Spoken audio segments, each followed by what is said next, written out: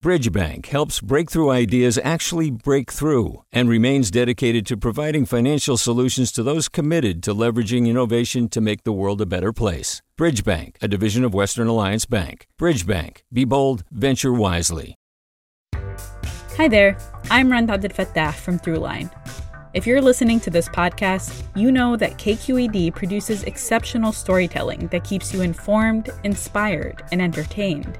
Their podcasts cover issues from your neighborhood to the entire country and everything in between. Support this work today.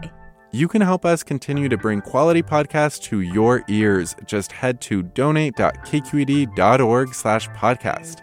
That's donate.kqed.org/podcast. From KQED.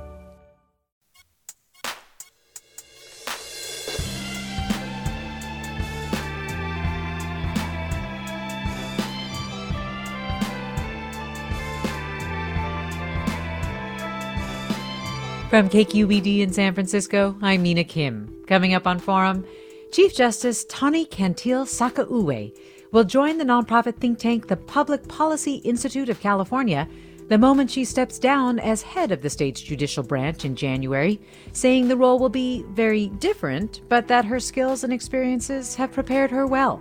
We'll talk with Cantil-Sakaue about those experiences, deciding consequential cases, angering the Trump administration over her criticism of immigration actions in courthouses, and why she left the Republican Party in 2018. What do you want to ask California's Chief Justice? Join us.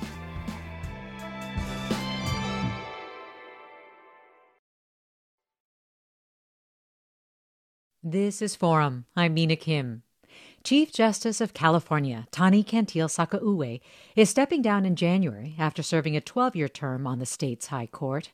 Nominated by former Republican Governor Arnold Schwarzenegger, her tenure began by dealing with the impacts of the Great Recession on our courts, and it ends with the impact of the pandemic. In that time, Cantil-Sakaue has had to address budget crises, court backlogs, and has pushed for bail reform. She joins us now to reflect on her time on the bench and the future of the courts. Welcome to Forum, Chief Justice Cantil-Sakaue. Thank you. What a pleasure it is. Thank you for your interest.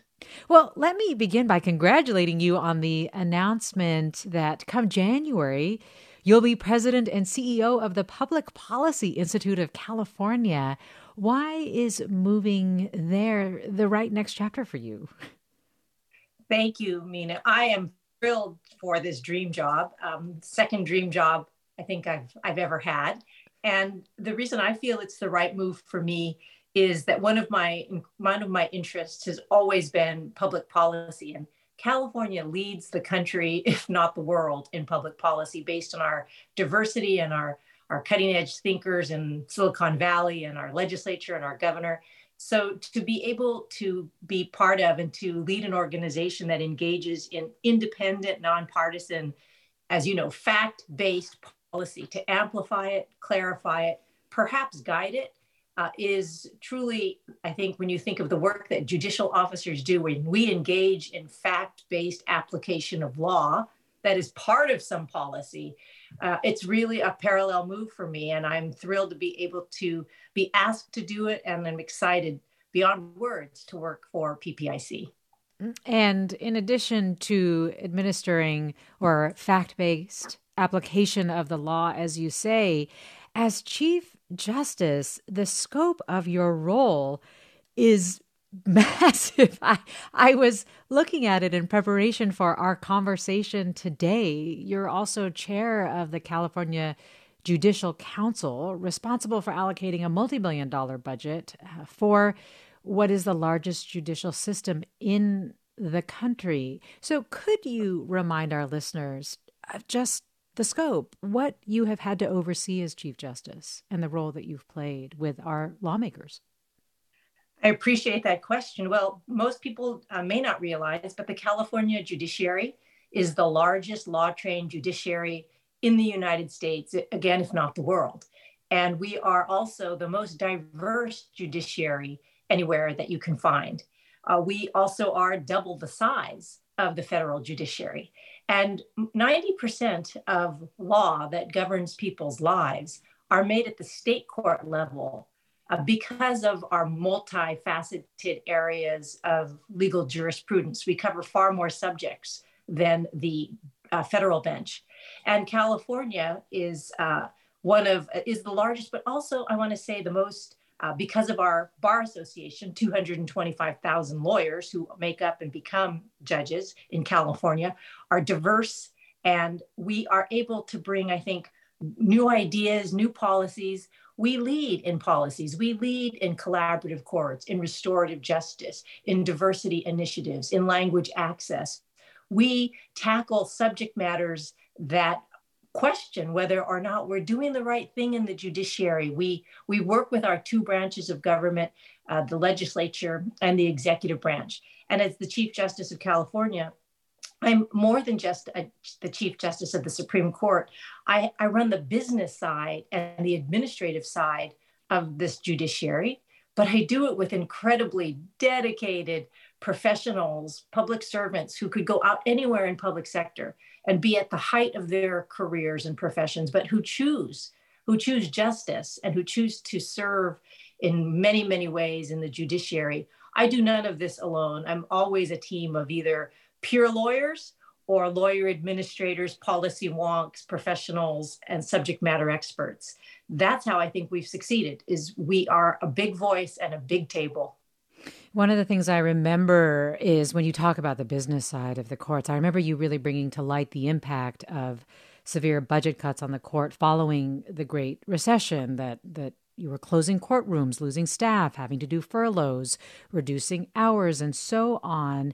And I know that the judiciary is on better financial footing now, correct? Or am I making an assumption here?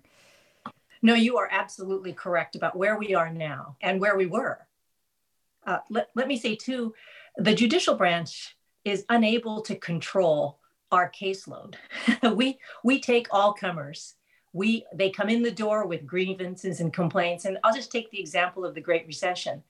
During the Great Recession, we were cutting and closing courtrooms and court hours and services across the board. I was an appellate justice at the beginning of the Great Recession. Many of us went without pay. That was a choice we took in order to continue to work without pay and to provide service. Many retired judges volunteered their time without pay to continue to meet the growing need. Because in crisis, as we saw with COVID, but also as we saw with the Great Recession, people's lives are in turmoil. That's the greatest time for a wage theft, the greatest time for fraud, discrimination, the greatest time of tension and trouble in families and with dependents, both young and old. The courts in crisis need to be open more than ever, because that's when our caseload swells. And so we're able to, over the years, as California financially recovered, we were able to, with the help of the attorneys as our advocates in California, go to the legislature and the governor and seek additional funding, sustainable funding that goes directly to services to people in need in the court system. Well, I do want to fast forward to how the court system had to adjust during the pandemic, remote appearances and so on. Can you talk about what administering justice needed to become in the last 2.5 years? Oh, yes. During the pandemic in March of 2020, we found ourselves, like everyone, at the cutting edge in a book of no pages. As we said, we're driving the bullet train as we're throwing out the tracks in front of us, and we cannot move fast enough. But we also had incredible concerns about the due process, efficient administration of justice, and people in custody. And as you know, at that time, the legislature went out of session. So it was only the executive branch and the judicial branch. And many, many stakeholders, the legal aid groups, the lawyer groups, they were going to Governor Newsom, and he had his hands full. That man was working 7 days a week and amazing hours. I don't know that he rested. And so he, at that time, early on, did something unprecedented, as you may know. He signed an executive order that gave to myself, as chair of the Judicial Council, and the Judicial Council, the power to suspend statute in order to protect the health and safety of our court users and staff.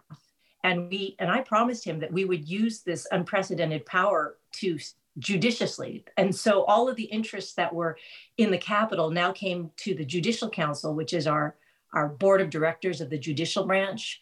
And it's a constitutional body. And we worked with our stakeholders. We found out what they needed. We asked them to work together, and we were able to go and get up to speed, remote, maybe not uniformly, but we were up and remote almost immediately. The Supreme Court, we didn't miss a beat. We went to oral argument remotely in April. Our lawyers, our staff went remote immediately. Again, it wasn't smooth, but everyone was rowing in the same direction, trying to get up to speed so that lawyers and so that they could be there for their clients, and people without lawyers still had access and still had services, and that we didn't leave anyone behind. And the Judicial Council, we came up with emergency rules that had never been promulgated anywhere in the United States, including one that at that time, as you may know, we suspended all evictions in California in the court system. We closed those courts, we narrowed its scope. And the reason we did so is, as a Judicial Council, we decided, there are shelter-in-place orders. We don't know the extent or reach of this contagion. What is it? Is it killing people? We can't turn people out on the streets. Everyone has a reason. People's lives are falling apart now. Jobs are closing. We don't know why they're being evicted. And so we, as you know, declared a moratorium on evictions in California in the courts. That was a pretty unprecedented step, but I have to say we also needed to shrink our footprint of people in the courts. We needed to have fewer people come to court, more people go online. And so we took a number of measures, including putting criminal and civil cases where we could online, suspending jury trials because jurors didn't want to come in, and we couldn't in good conscience bring them in, not knowing what this contagion could do to them and their family. So it's a time of great strife. Yeah, I imagine it has created pandemic-related backlogs, though, and I'm wondering how you're trying to reduce those in the civil and criminal system. Well, the courts have really reached out. There's 58 trial courts, one per county in California, and 6 appellate courts. And they've all worked locally. Their local presiding judges of your county is a hero. And he or she has reached out to work with all of the stakeholders, the people who use the court. And many, many, many courts, most courts, in fact, are dealing with their backlog and finding ways to resolve matters. I've ordered that retired judges be made available on top of whatever complement of judges are already assigned to a court, say Yolo County or San Diego, to use the services of retired judges so that they can help you reduce your caseload, both on civil side and criminal side. The governor's office and the legislature provided one-time money for us to reduce backload on criminal cases, which then makes room for civil cases. We have looked for efficiencies that we all agreed to and learned during the pandemic, and we're still using them, and the legislature has approved them, and the governor has signed those into law. So we're trying in every way to get people served and to provide what they need, be it a courtroom or a hearing or a trial. We're talking with Chief Justice of California, Tani Cantil-Sakaue, who will step down January 1st. And you, our listeners, are invited to join our conversation. What are your questions for the Chief Justice? Or maybe you have questions about our court system, how it works, or have had an interaction with the court system that you want to tell us about. You can email forum@kqed.org. Find us on Twitter, Facebook, or Instagram at KQED Forum. You can give us a call, 866-733-6786, 866-733-6786. More Forum after the break. I'm Mina Kim.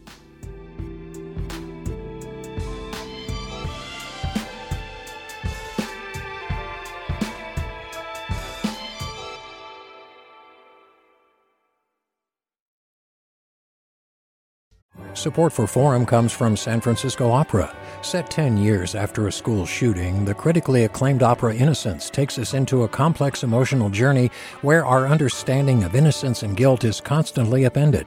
Kaya Sariaho's ethereal score collapses the past into the present as a community of survivors grapple with how to move forward. Don't miss the highly anticipated American premiere of Innocence, June 1st through 21st. Learn more at sfopera.com. We've all got those parts of our house where the internet just won't go. Well, if you had wall-to-wall Wi-Fi from Xfinity, you could worry less about dead spots.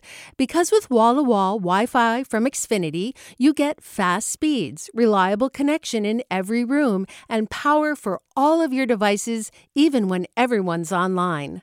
That's wall-to-wall Wi-Fi only with Xfinity. Restrictions apply, not available in all areas. Actual speeds vary. Welcome back to Forum. I'm Mina Kim. Here's what we're talking about tomorrow. Some people continue to have school anxiety dreams years after graduating, showing up late for class, missing a final exam. We'll talk with dream and sleep experts about why these and other stress dreams won't go away. And you can tell us before the show, what's your recurring stress dream? You can leave a voicemail at 415-553-3300. This hour, we're talking with California Chief Justice Tani Cantil-Sakaue. Praised for both her legal acumen and her commitment to equal justice during her 12-year term, Cantil-Sakaue will step down as Chief Justice come January. And you, our listeners, are invited to join the conversation with your questions for Cantil-Sakaue or your questions about the court system or interactions you've had with California's very large judiciary system. 866-733-6786 is the number. The email address forum@kqed.org, or find us on Twitter, Facebook, or Instagram at KQED Forum. And Chief Justice, we have this comment from a listener who writes, how does the Chief Justice feel about private mediation services? I've heard from friends that they've had to hire private mediators for divorces because the courts are clogged. And just generally, what does it mean when we have private mediators instead of going to our courts? Is that real justice? What do you think? Thank you. I think that's a very astute question. And certainly in the years that I have been a jurist, we have seen a rise in the use of private mediation services. And for people who may not know what that means, it's that there are organizations out there that rely on retired judges or attorneys who are experienced or have actively retired from the active participation in their law firm to act as mediators. And that is avoiding court and going to a mediation. It could be in a lawyer's office, it could be in another office, where the parties, both sides, present briefs and arguments to a neutral, a mediator, who will try to settle the case short of going to trial. And mediation is not necessarily, it's not binding, but it is where you have a neutral take a look at the strengths and weaknesses of each side's case or brief or issue, and then decide or try to get some kind of settlement so the parties can avoid court. Mediation has grown to be a very active task and active engagement by many, many people, partly because, as you point out, people seek to avoid court because courts can take a long time, because courts are open to the public, and therefore the public has access, and courts are open on a kind of a first come, first served basis. And depending on how complicated your case may be, it may take some time. Also, courts are open to you get what you get in a court, in terms by say that you can't pick your mediator in court. You don't pick a judge in court. You get assigned to the judge, and the judge sets the time and date for when you will return, and this case will be heard. In private mediation, there's far more freedom for the parties to select the mediator, for the parties to select the time and place. And mediation is also confidential, and the settlement or the result of the mediation is often confidential. And so you can understand why a lot of parties might want to choose this route. Mediation may be faster. Mediation may give the parties the kind of settlement or contentment or closure to a case that a court may not necessarily be able to give. And so mediation has become something that is quite popular, not only in California, but the United States and the world. So in this regard, people choose it. And sometimes courts, when they are busy with a case, particularly a civil case in a big jurisdiction, they might refer a case out to mediation to see if it'll settle, or to address some legal issue that the court thinks maybe can be handled outside of the courtroom and come back to the court once that issue is settled. So I happen to think that mediation, when used appropriately, is a good thing, and that mediation brings people a lot of satisfaction. Do I think that all cases should go to mediation? I don't. I think that where there might be public policy or might involve large companies with multiple recurring plaintiffs, it might be wise to take that to a court and get a rule of law that could be applicable going forward for not only that plaintiff, but any future plaintiffs. In terms of mediation, I've heard is lamented because we're seeing a slower development of the rule of law. If cases are not going through the court system, i.e. the Superior Court, then chances are they're not going up on appeal. And if they're not going up on appeal, the public isn't reading about it. The public doesn't have access to it. And we're not creating, clarifying, and growing the rule of law. Now, admittedly, some issues and some organizations would prefer we not grow the rule of law in their area. And mediation might provide that opportunity for them to slow roll the development of the rule of law. Why some do feel concerns that the system may not deliver just outcomes, as you say, all the time, of course.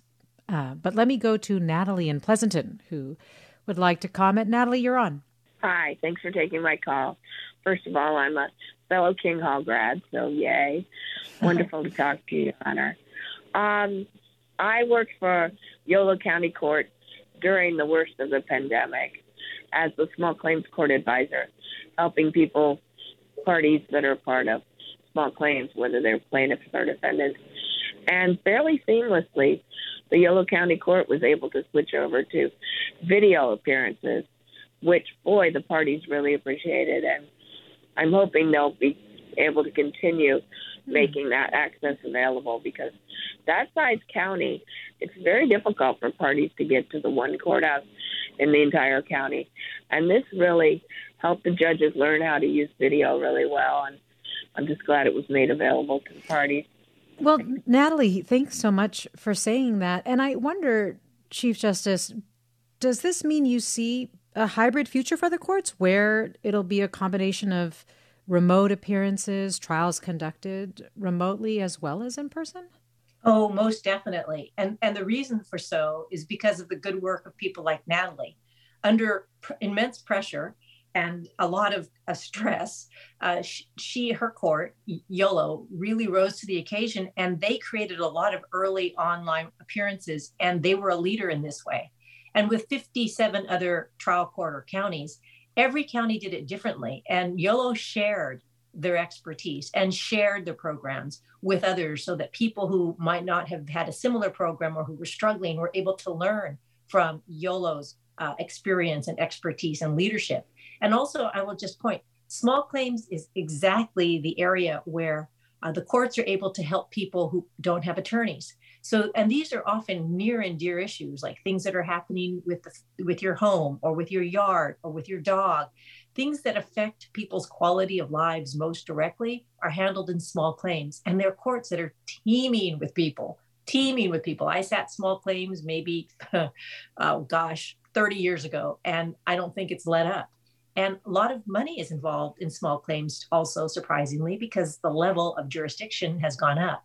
So yes, we've collected the best practices of remote technology, and we brought it to the legislature. And the legislature has approved our use of remote technology in certain areas. We have to report back to the legislature about the user's experience, how we can improve. Are we losing rights, and what's happening along the way? But we are fully supportive of remote access because, just as Natalie said, many counties have only one courthouse, and it takes an hour or longer to drive there, to pay for parking, the cost of gas, to pay for childcare while you have to go to court. And it would be so much easier to access the court, your choice, from your kitchen table on a device. I've also been struck by how crime victims have appreciated not having to be in the same room as their assailants or domestic violence survivors with their abusers as well. Yes, and children in family court prefer so much not to be in sort of a big, dark, scary courtroom and to be at their kitchen table with their dog at their foot to be able to explain to the court what's bothering them. Well, Michael asks, what were the most memorable cases the Chief Justice saw, meaning the ones with the biggest impact or touched her in some way?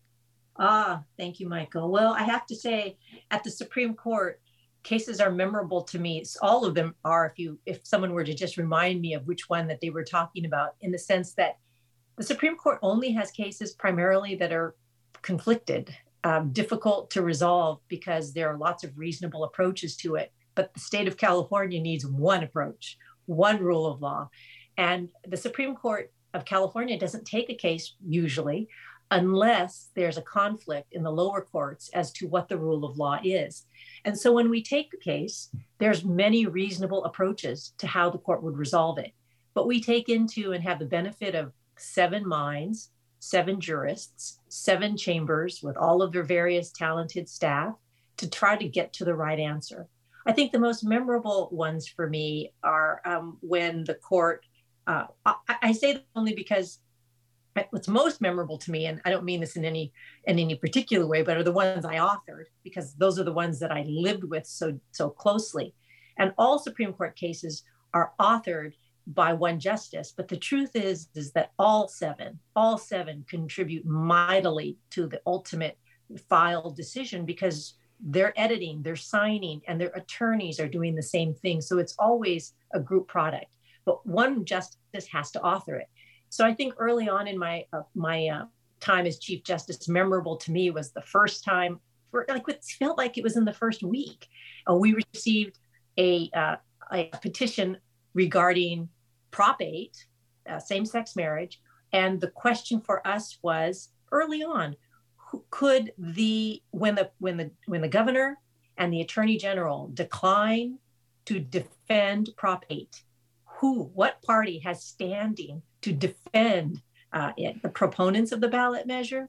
And so that was one of the first cases that was assigned to my chamber. We worked through it and said, when there is an initiative and there is no party to defend it, when the governor declines, when the attorney general declines to defend a law on the books, then we said that the proponents of the initiative have the right to stand in and defend what they supported and what they probably authored and paid for as an initiative. Ultimately, we were reversed by the United States Supreme Court.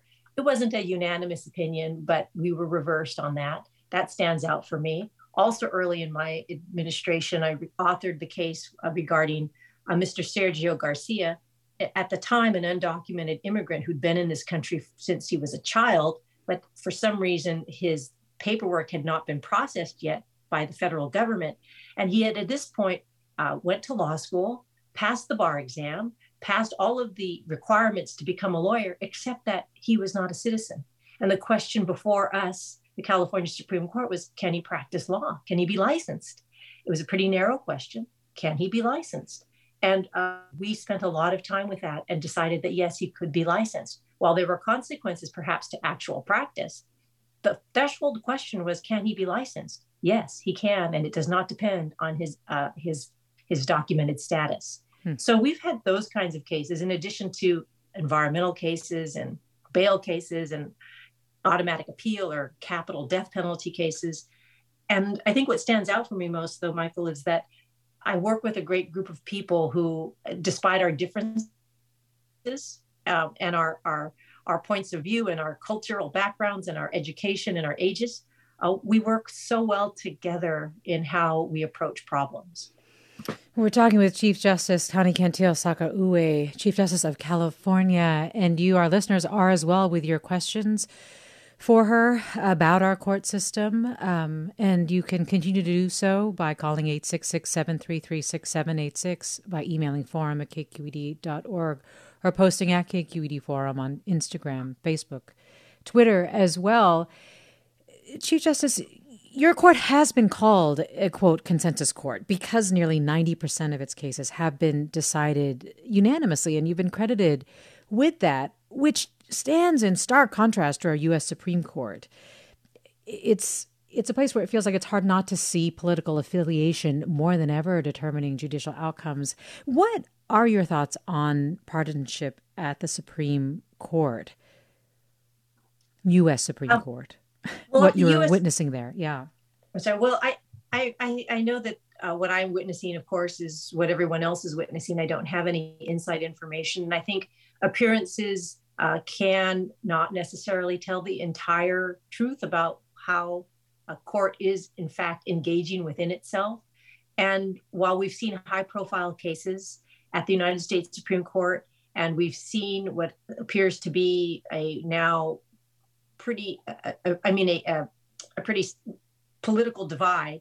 I try not to look at the politics of jurists.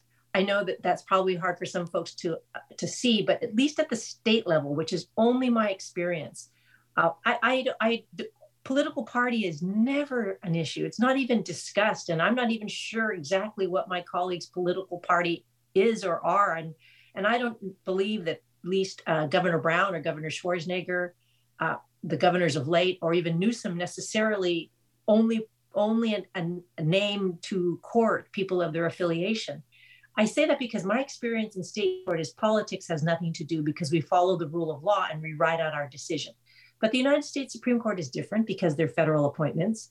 And so by handling high profile, national, life-changing matters at the United States Supreme Court, we can, if they don't go ways that we think that they ought to, it can become personal, and we can become to try to label or categorize the behavior there. I think we have to take a bit of a wait and see, but I agree with the narrative that is forming that it is troubling to watch, and it calls into question the impartiality of the judicial system, a system that survives on public trust and public confidence, and lifetime appointments on the federal side. So I think it's too early to say anything categorically, but it is troubling, and it concerns jurists not only at the federal level, but at the state level as well. We are concerned also. I was struck, Chief Justice, when you publicly announced that you were dropping your Republican Party affiliation in 2018, and struck because as you talk about how party affiliation is not important, why you chose to publicly do it when there's such a countervailing effort often to appear nonpartisan and so on. Mm-hmm. Thank you. So I did change in 2018. Of course, I'd been pondering, and it wasn't a snap decision. But when I did change my party affiliation, I did not publicly announce it. Oh. I went to my PIO and I said, you have to change my biography. It currently says Republican, but I am now no party preference. And he said, do you want to do or say anything about that? And I said, no, I don't think it really matters. I don't want to make a big fuss about it. I just think that it's not accurate. And so people, wherever I speak, they ask for a bio, and it should be accurate. So he had it changed. And for months, it seemed that no one noticed. And then a newspaper article or a journalist called about it, and it became public. But I say that I think there are a lot of folks out there that I have talked to quietly who have changed their party preference. And it hasn't become as known as mine, of course, because of just being the Chief Justice of California puts you in spotlights that otherwise don't apply to other jurists. So I did change it, and I had been thinking about it because, as I said earlier, Democrat or Republican, independent, no party preference never surfaces as anything that defines how a jurist performs his or her duties, at least at the state level, in my experience in the 32 years I've worn a black robe. Well, I appreciate the correction. It was suggested that it was concerns about the GOP after the U.S. Senate hearings of Brett Kavanaugh. We're coming up on a break, but is that also inaccurate? No, that's when I did it. And that is when I decided to do it. And it was those hearings that made me say, I need to take my action today. What about those hearings? It was watching them with two adult daughters who were old enough to see it and understand it and understand the import of it. I was riveted by the hearing, like most of America. I've been traveling, and I was traveling, and I remember having earbuds in and moving through the airport and just trying to find a quiet place to hear it, and then watching it when I could on some kind of screen. And I was just struck by how much it reminded me of the days when I first started as a prosecutor, when I was the only female and likely only minority in the courtroom. We'll finish that thought right after this break, Chief Justice. Support for Forum comes from San Francisco Opera. Set 10 years after a school shooting, the critically acclaimed opera Innocence takes us into a complex emotional journey where our understanding of innocence and guilt is constantly upended. Kaya Sariaho's ethereal score collapses the past into the present as a community of survivors grapple with how to move forward. Don't miss the highly anticipated American premiere of Innocence, June 1st through 21st. Learn more at sfopera.com. We've all got those parts of our house where the internet just won't go. Well, if you had wall-to-wall Wi-Fi from Xfinity, you could worry less about dead spots.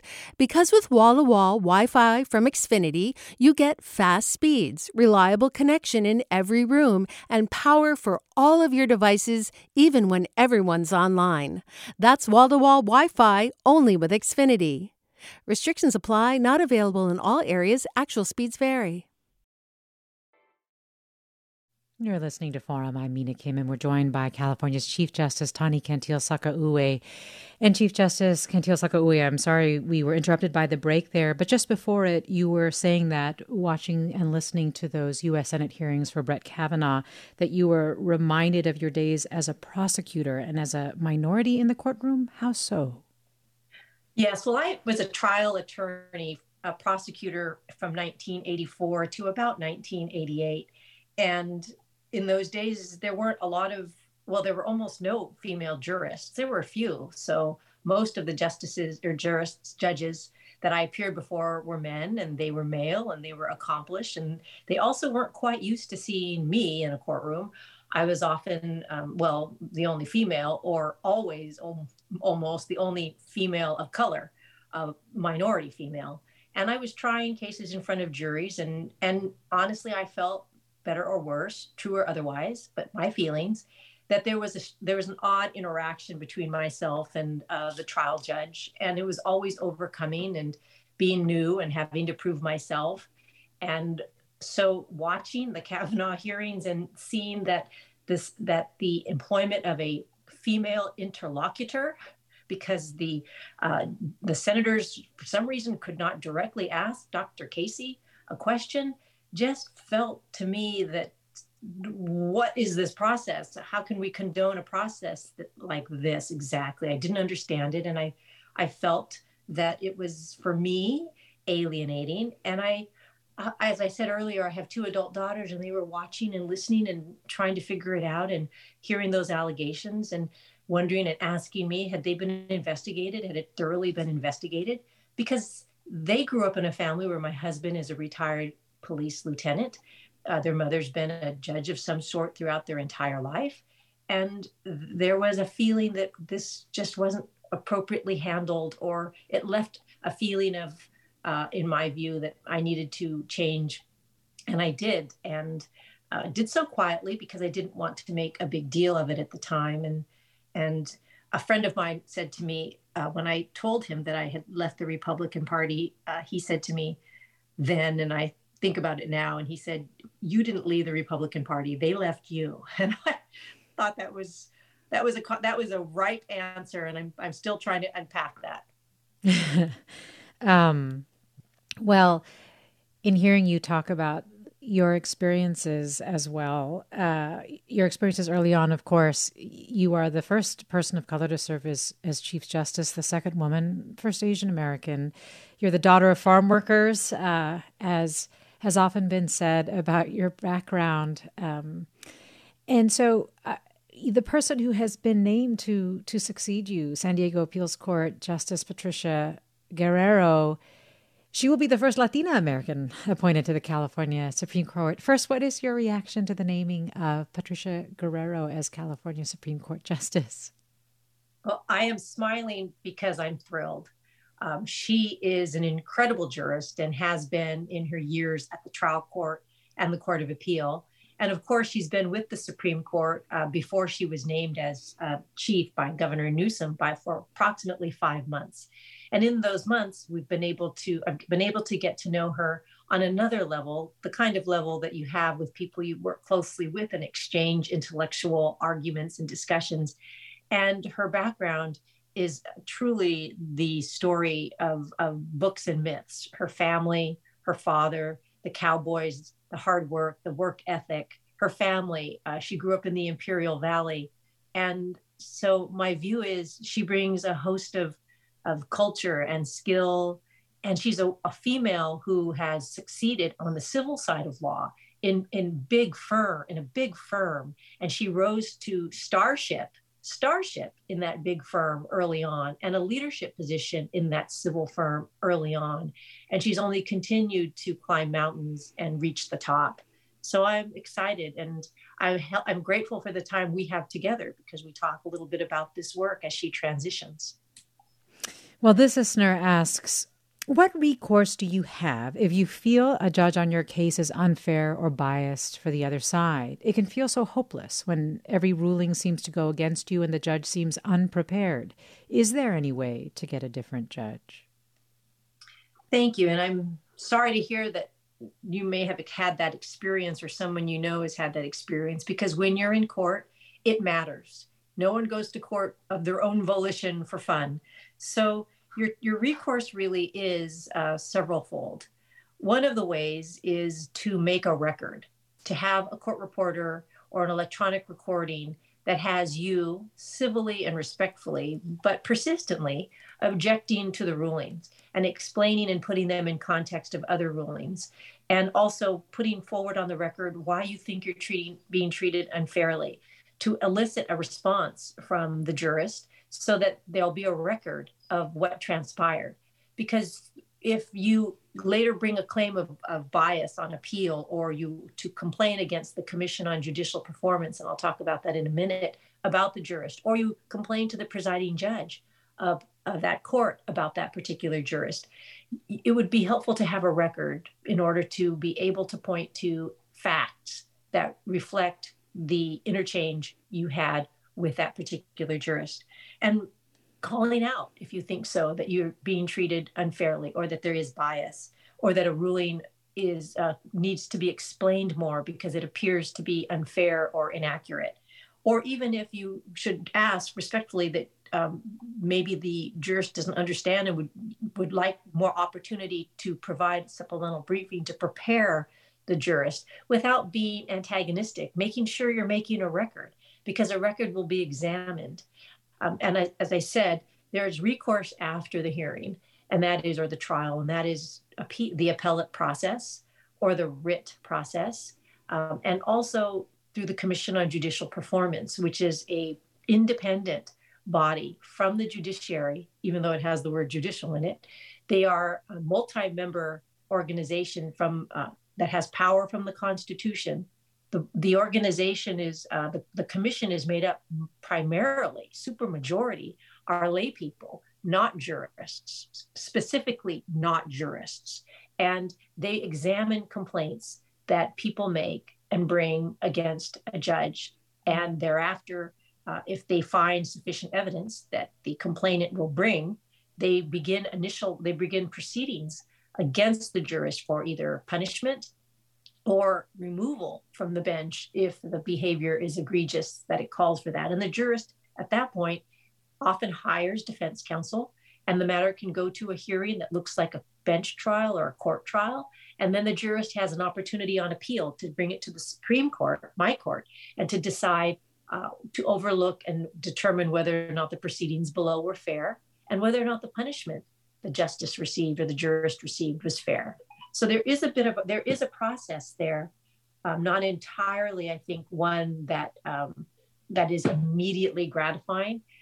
But again, that's when the court system, things take a little time, but you need a record of the facts in order to pursue those kinds of claims. Do you think that process needs reform? I know they're looking at the reform now. There is an audit of the Commission on Judicial Performance. But let me also say, too, that there are built-in processes in the court system to ask for a judge to reconsider. There's a motion to reconsider a hearing or a decision, a motion for a new trial, to go up on the appellate process and to indicate where the trial judge made a mistake and write that out for the appellate court. So could it be improved? Always it can be improved.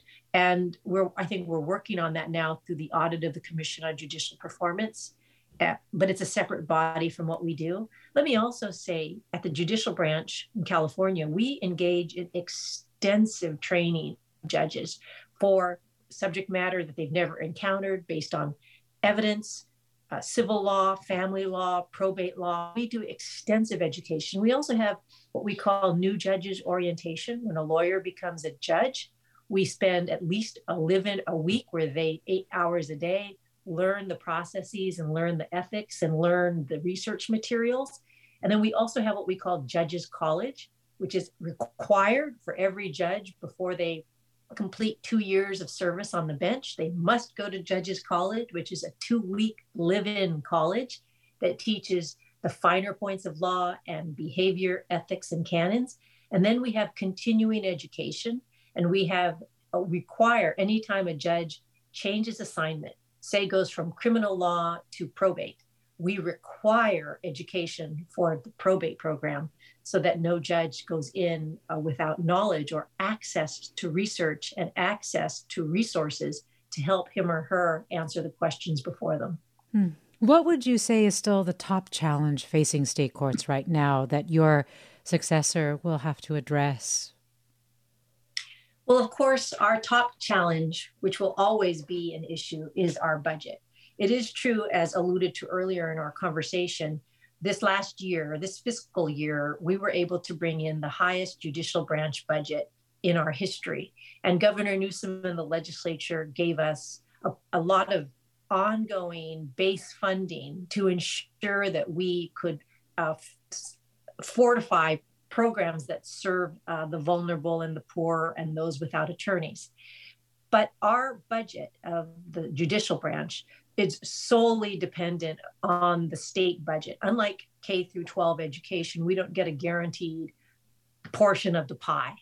And so, like I said earlier, we can't control our caseload. What comes in, depending on how people are faring in California.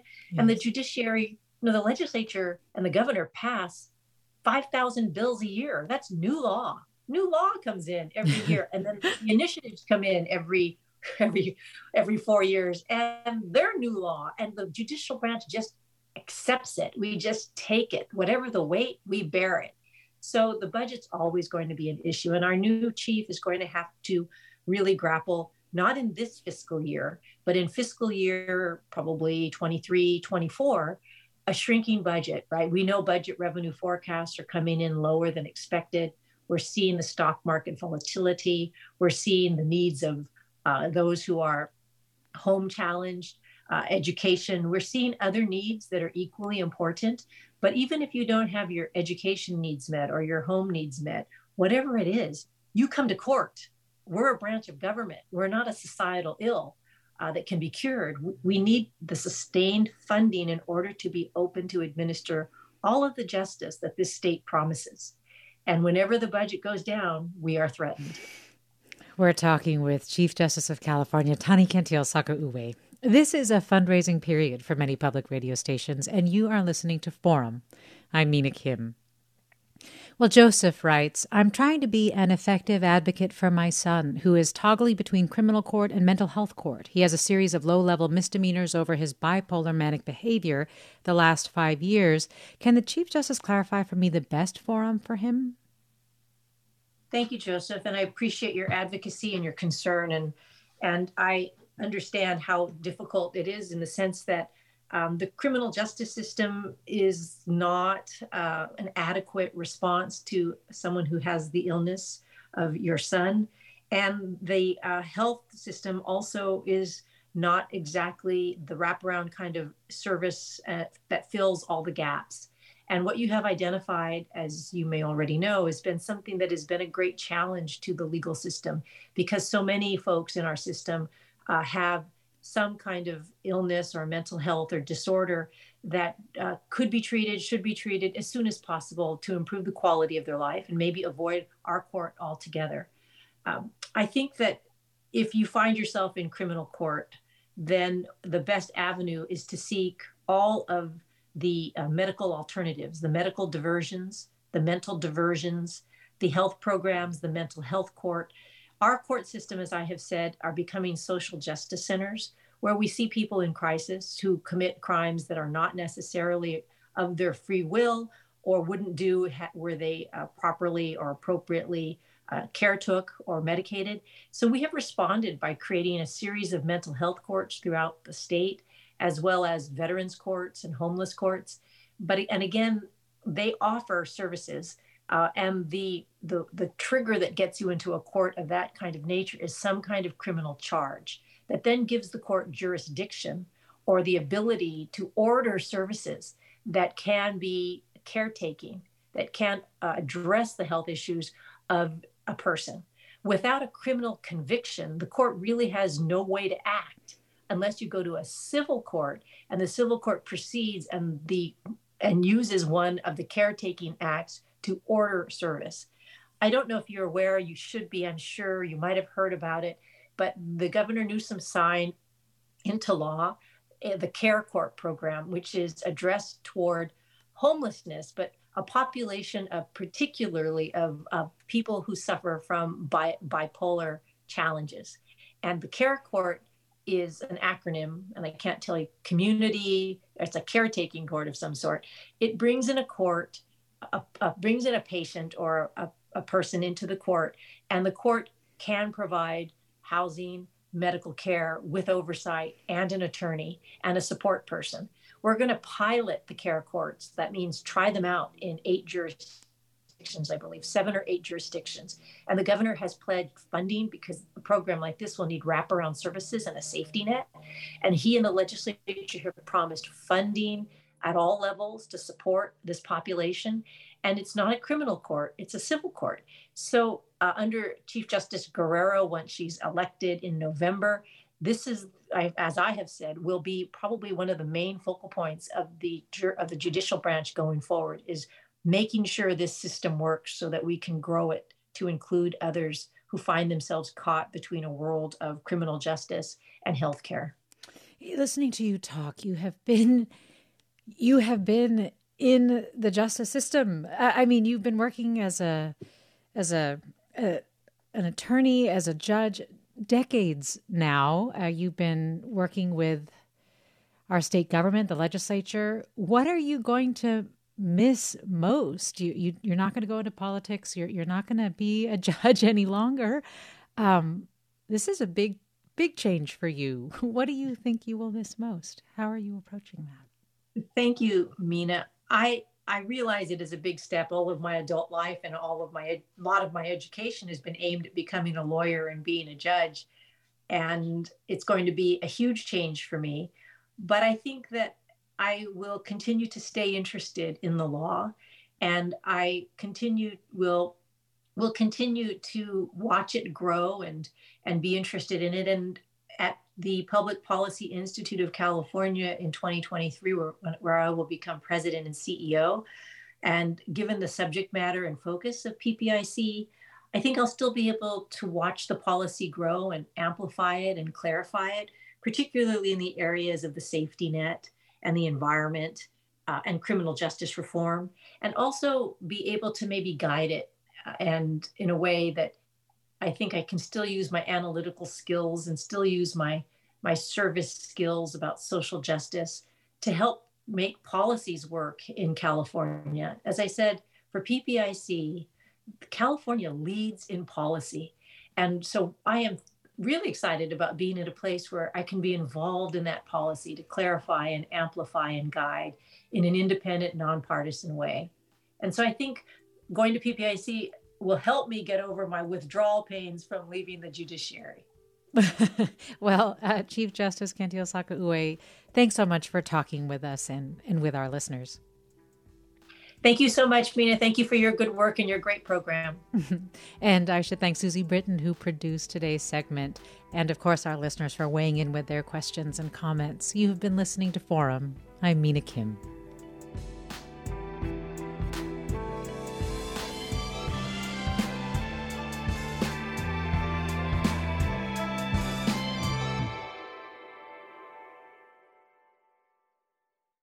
Funds for the production of Forum are provided by the members of KQED Public Radio, the Germanicos Foundation, the Generosity Foundation, the Heising-Simons Foundation, and the Bernard Osher Foundation, supporting higher education and the arts.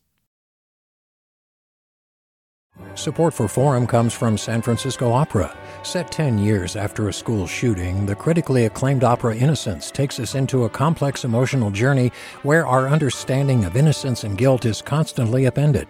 Kaya Sariaho's ethereal score collapses the past into the present as a community of survivors grapple with how to move forward. Don't miss the highly anticipated American premiere of Innocence, June 1st through 21st. Learn more at sfopera.com. We've all got those parts of our house where the internet just won't go. Well, if you had wall-to-wall Wi-Fi from Xfinity, you could worry less about dead spots. Because with wall-to-wall Wi-Fi from Xfinity, you get fast speeds, reliable connection in every room, and power for all of your devices, even when everyone's online. That's wall-to-wall Wi-Fi only with Xfinity. Restrictions apply, not available in all areas. Actual speeds vary. All over the country, we need to improve reading in Wisconsin. Schools are changing the way they teach reading. I'm calling for a renewed focus on literacy. We have gotten this wrong in New York and all across the nation. And it's happening because of a podcast. I think your podcast has changed my life. And I'm going to share this podcast with everyone I meet. Sold a Story investigates how teaching kids to read went wrong. New episodes of Sold a Story are available now.